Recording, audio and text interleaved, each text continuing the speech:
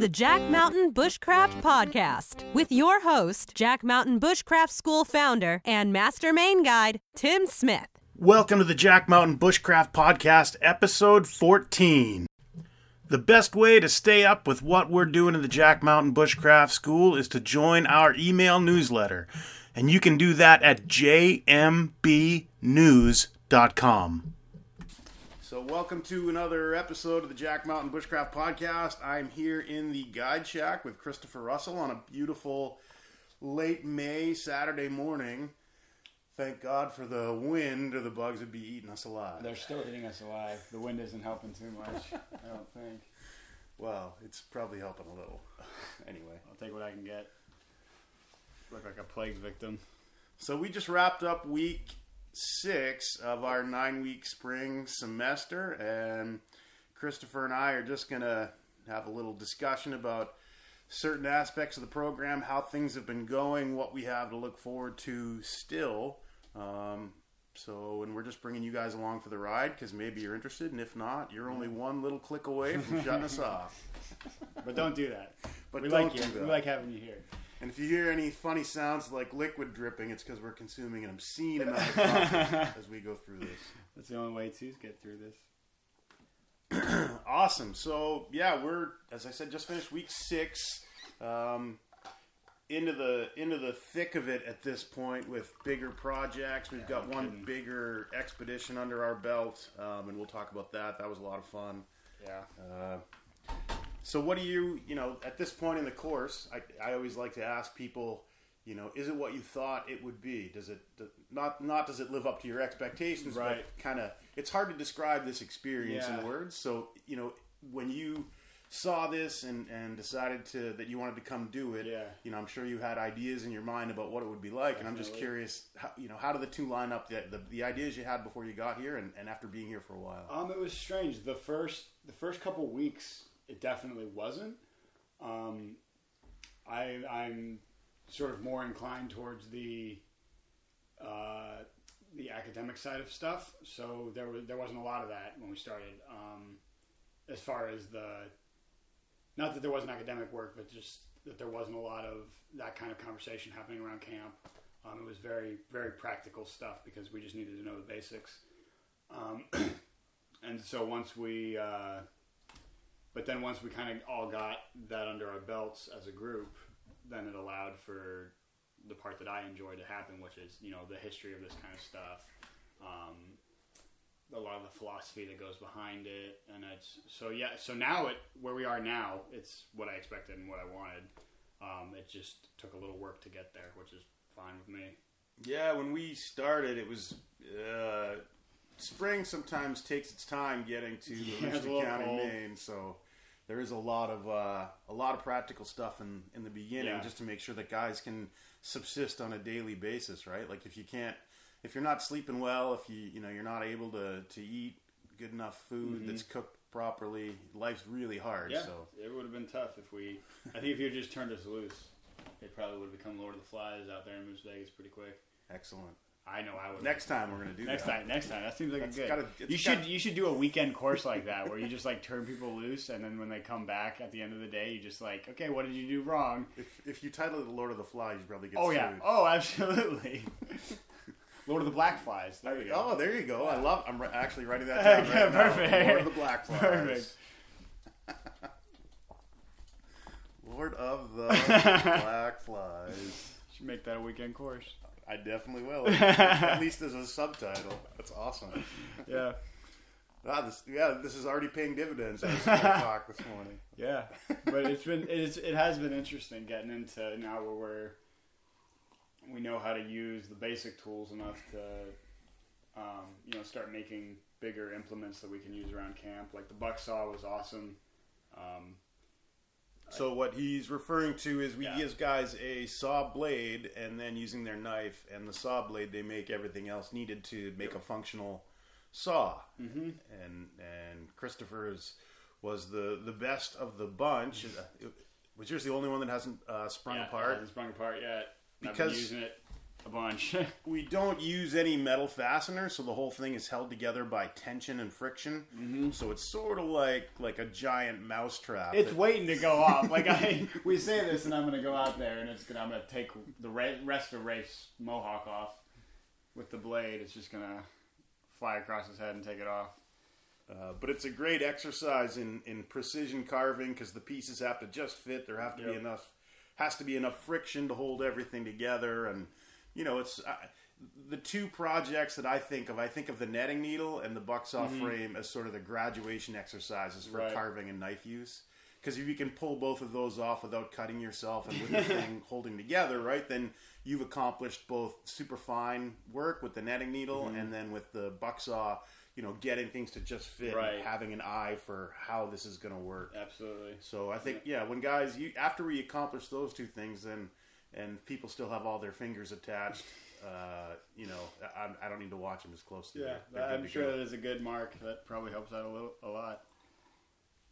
And then the bows, people really seem to take off on those. I didn't particularly. It was a cool project, but I just didn't particularly get into it as much as I probably could have. But just, I don't know, just didn't have a lot of appeal to me. But a lot of the people out here have made some awesome ones. They've been flying across that field with them.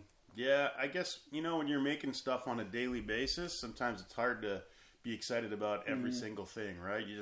We all have certain projects that we gravitate towards. Right. And, it's good to do them all because it gives you a broad base to stand on with regards to making stuff. But, I'd be lying if I said, even for me, like, I was as excited about all of them. Some of them jump out at you and some don't. Exactly. Well, it was interesting. I think it was Rafe that I was talking to about it, but the projects that he and I are interested in are vastly different, whereas I tend towards ones that are... I know we said we weren't going to talk about Ishmael, but the Chalice and the Blade thing, the dichotomy between a culture that makes things that are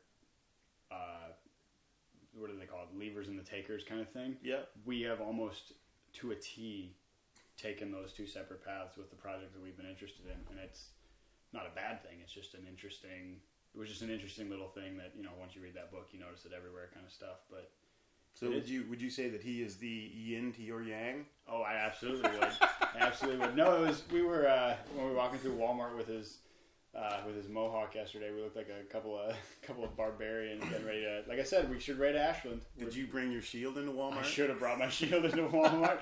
That would have been good. If he had his bow and you had your shield, it would have been a scene out of some really weird. We're gonna have to stage that picture at some point. I think that'll have to happen. I'm sure he'll be on board. He could return to the Quick Stop too as the conquering hero. I don't want to take him back to Ashland if I don't have to. Awesome. But yeah, no, it's been really interesting watching what people take an interest in around here. Yeah, and it ultimately this is somewhat of a survey course, and that there's a lot of various things thrown at you. Obviously, we could spend 9 weeks making bows and really get into the meat of it. But I think the way that the course is laid out is let's do a whole bunch of varied different things. Yeah, and you see kind of what you're interested in. It is kind of I heard you talk a lot about projects that get started and then kind of get left around, and it's kind of amazing to me the way that we don't really have projects that are long and ongoing. We do them, like you said, like there's a survey thing where you do a little version of it, and I think that's really good, because otherwise I think you'd have sort of a tribalism in the students where everybody, as soon as they were free, were split off doing separate things, and then we'd probably start a war. Yeah, it's good to because the title of the course isn't a treatise on bow making. Right. So I mean, we make bows, but I always figure how long, and there's going to be certain people, to use bows as an example, or canoe paddles or whatever, but there's going to be certain people that really love that specific project, and some people who could care less either way, and maybe some people who really don't like it. So how do you feed the need of the people who are just clamoring for more with that, and also not make it long enough where the people who aren't into that don't get burnt out and kind of miserable. So. Yeah, and I mean, and the same thing could be said about the the projects and to me sometimes feels like busy work. Not that I don't like doing it, but it feels like it's something to have us doing or something to do when you have downtime versus if I have downtime, I'm in the library. Yeah. And it is interesting to watch what different people need things to do. You know, some of them were talking about wanting to get a project started last night so they had something to do over the weekend. Yeah. Where I was ready to be done with whatever we were doing so I could be in the library all weekend. And therein lies the instructor's dilemma. Exactly. Right? How do you keep everybody happy? That's not, it's, that's the hard part of this job is keeping people organized, sorted out, and engaged. Yeah, well, your first mistake is telling everyone to bring an axe, I think. if you're having trouble keeping everybody happy, maybe leave that one off the gear notice. Maybe. But no, it's a good point, No. right? Is that you never know, as a guide or an instructor, you never know who's showing up. And you get the full spectrum from guys who are super interested in the cerebral academic side of things, and then guys who, I mean, we've had people here who I'm pretty sure couldn't read. So the whole Yeah. 18 years, a lot of different people. Oh, I can imagine. I can only imagine. So it poses significant challenges at times, but it's never been bad, right? Like Right. there's enough stuff here to keep people going for. I always figure in a perfect world, this could be a 2-year course where people would show up and you'd be at it for 2 years. We'd go into things a little bit deeper than we do, but 9 weeks is a great introduction. It's a great survey, and then I always figure that the people who are really into it and super motivated, like they'll come back. They'll come back as teaching assistants or other things. Absolutely, and that would be awesome. but it's and I've had people upset in the past because when you're looking at it from the outside, 9 weeks seems like a really long time when you're at it 24/7. But at the end of 9 weeks, you realize, man, we just scratched the surface barely scratched the surface, and it's the dilemma of trying to cram, essentially what would be maybe the first 10 years of school to somebody in a hunter-gatherer civilization into 9 weeks, and it can't, it really can't be done. It's crazy. We give it the best shot, but in a perfect world, it's a 2-year course. Yeah, when you make that one, let me know. I'll be here. Well, it's ongoing, so that's true. I know I'll be back at some point. Let's talk a little bit about. We just got back from about 60-mile canoe trip. We do it every year, where we go put in at the top of the flush, if you will, the headwaters of the Aroostook drainage. Lake, right?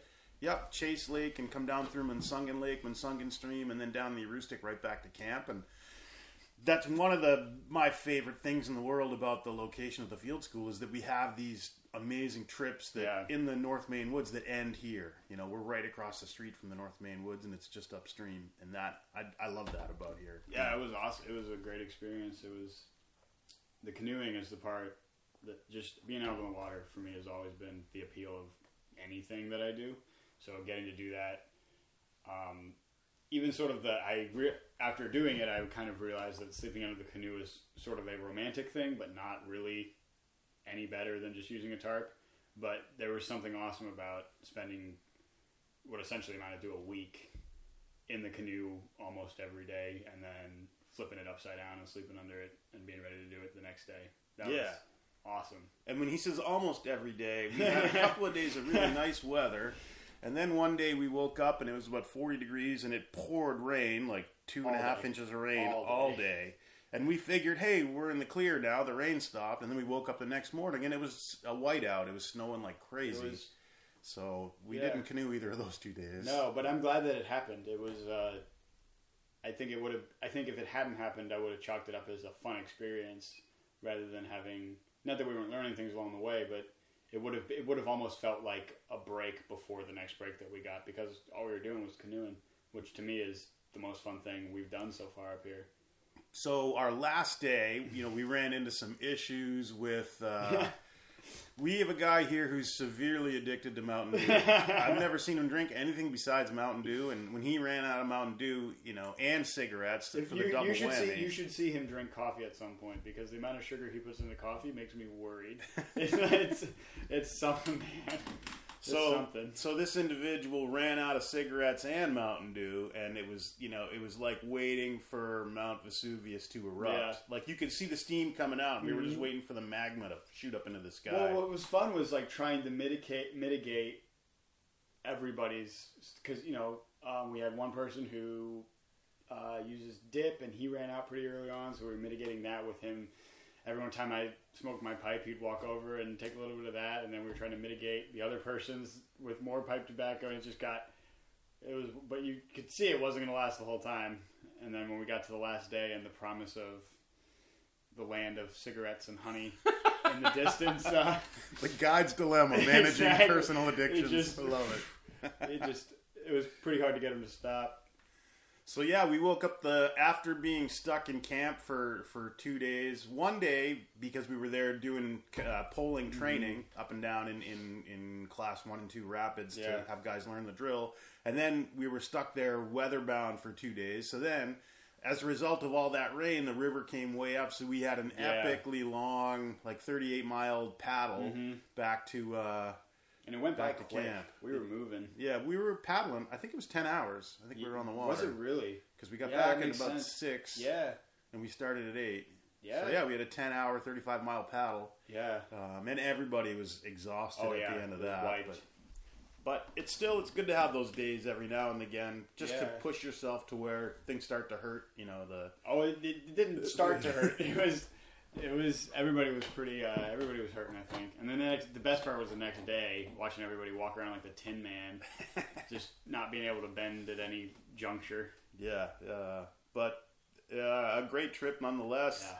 The only downside, the water was still a little bit too cold. The trout weren't super active, so we didn't get into a lot of fish. But we're just hitting that sweet spot temperature-wise now, where the water's warming up, and that'll be good. Excited about that. So yeah, the canoe trip was great.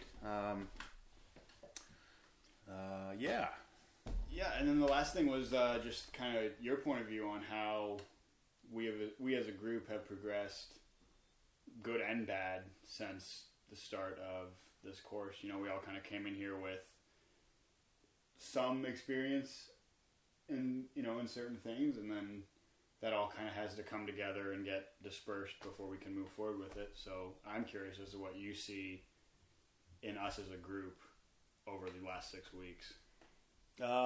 We talked about the stages of group dynamics, the sort of forming, storming, norming things, and right. We're definitely in the performing stage now, where everybody knows everybody else. You know, we're at the point where when we have something to do, we just get right to it. There's not a lot of hemming and hawing, right. and you know, we're beyond the point where people are like overly gracious would be the word, where everybody's just like super polite on their best behavior. And this is the fun part of the course, because everybody's real at this point. Yeah, you know? that is true. Nobody's putting on airs. No. But as far as, you know, where we're at, everybody I think has come along. Everybody's come a long way so far. I mean, you know, you remember back to day one on the lake, and you know, guys are like, I don't know if I should stand in the canoe, and then flash forward a week and a half or 2 weeks later, and guys are standing, you know, upstream and down poling class 2 rapids, and you just think it's often not really visible to the people on the course, because everybody's progressing at a similar rate. Right. So, but if you met yourself from 10 weeks ago now, and you guys hung out for an afternoon, your 10 weeks ago self would be like, damn, like, look at all the stuff this guy's doing. Well, if I know me, he'd drown me, because I'm clearly an imposter from the future, and I don't need to be there. But no, that's a really valid point, especially the standing in the canoe thing. I've got an uncle who loves this stuff. Like, when I get back, he and I are going to be going out all the time doing this kind of thing. And that is something he always said was, you know, don't stand in the canoe. So my goal is to get back and try to teach him how to pole in the swamps of Maryland.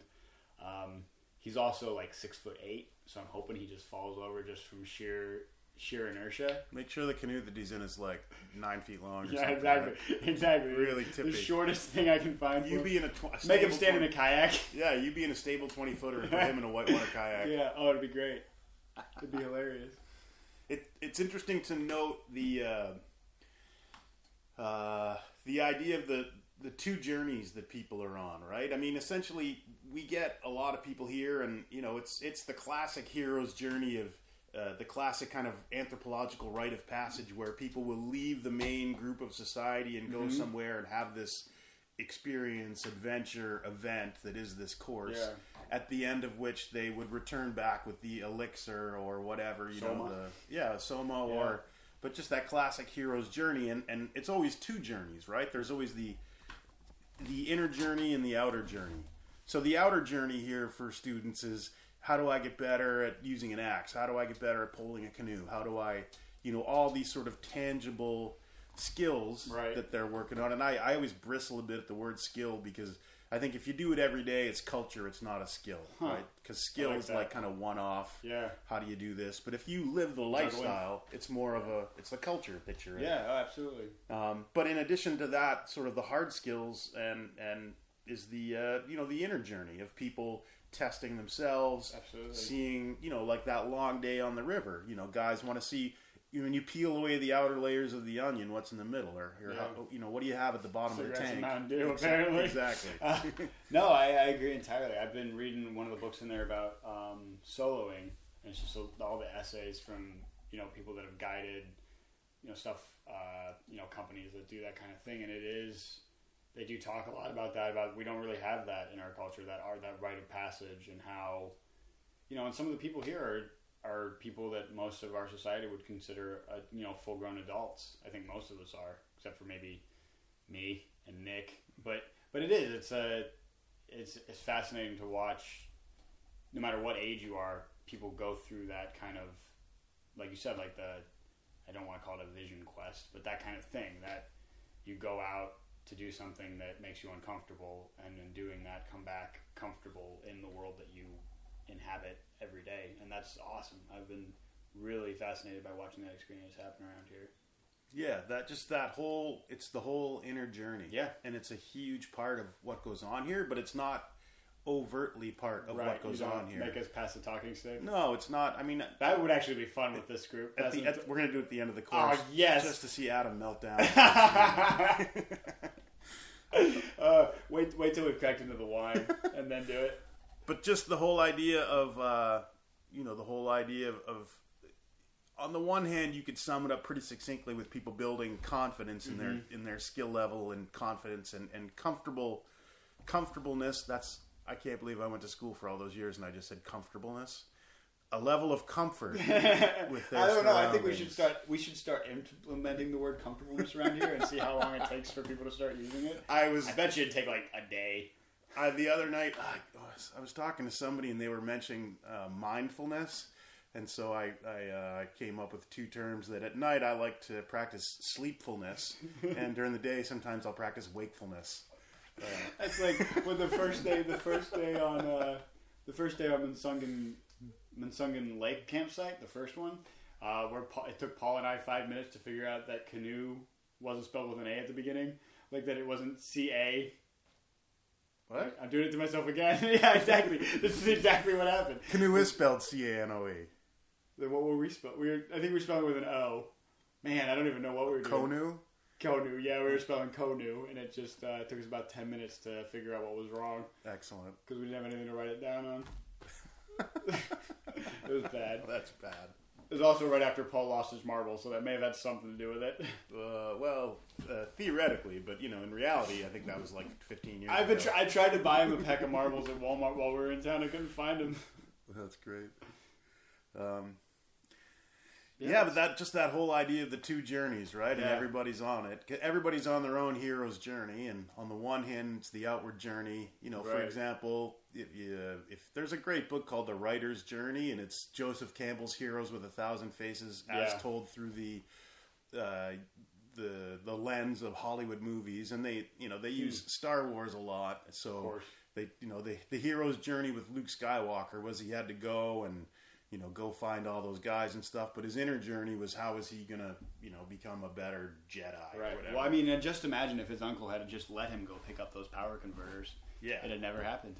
And my kids are totally into Star Wars, which is ironic because it's like 30 years later. Yeah. But so I'm grossly familiar with those metaphors. I actually detest Star Wars because as a kid my grandfather was so into it that I watched it like every weekend when I was with them. Nice. And now I just hate it. I'm not a huge fan of it. I can't deal with it at all. But it's it's an easy reference. Exactly. Everybody knows it. Exactly. If you read the original Campbell, Here with 1,000 Faces, it's a lot of these obscure Greek myths and whatnot that 1 out of 100 modern people would be like, oh, I know that reference. Yep.